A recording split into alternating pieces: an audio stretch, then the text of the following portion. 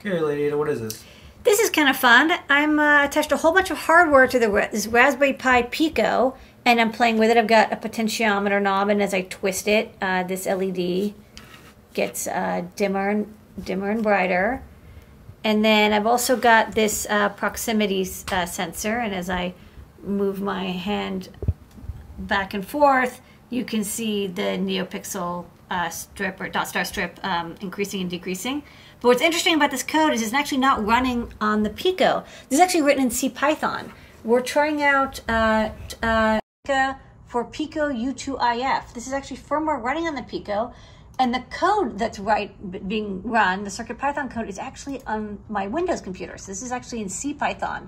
I'm running it, and it's communicating over HID to the RP2040 to execute all that hardware commands. This is kind of like all-in-one CircuitPython for CPython.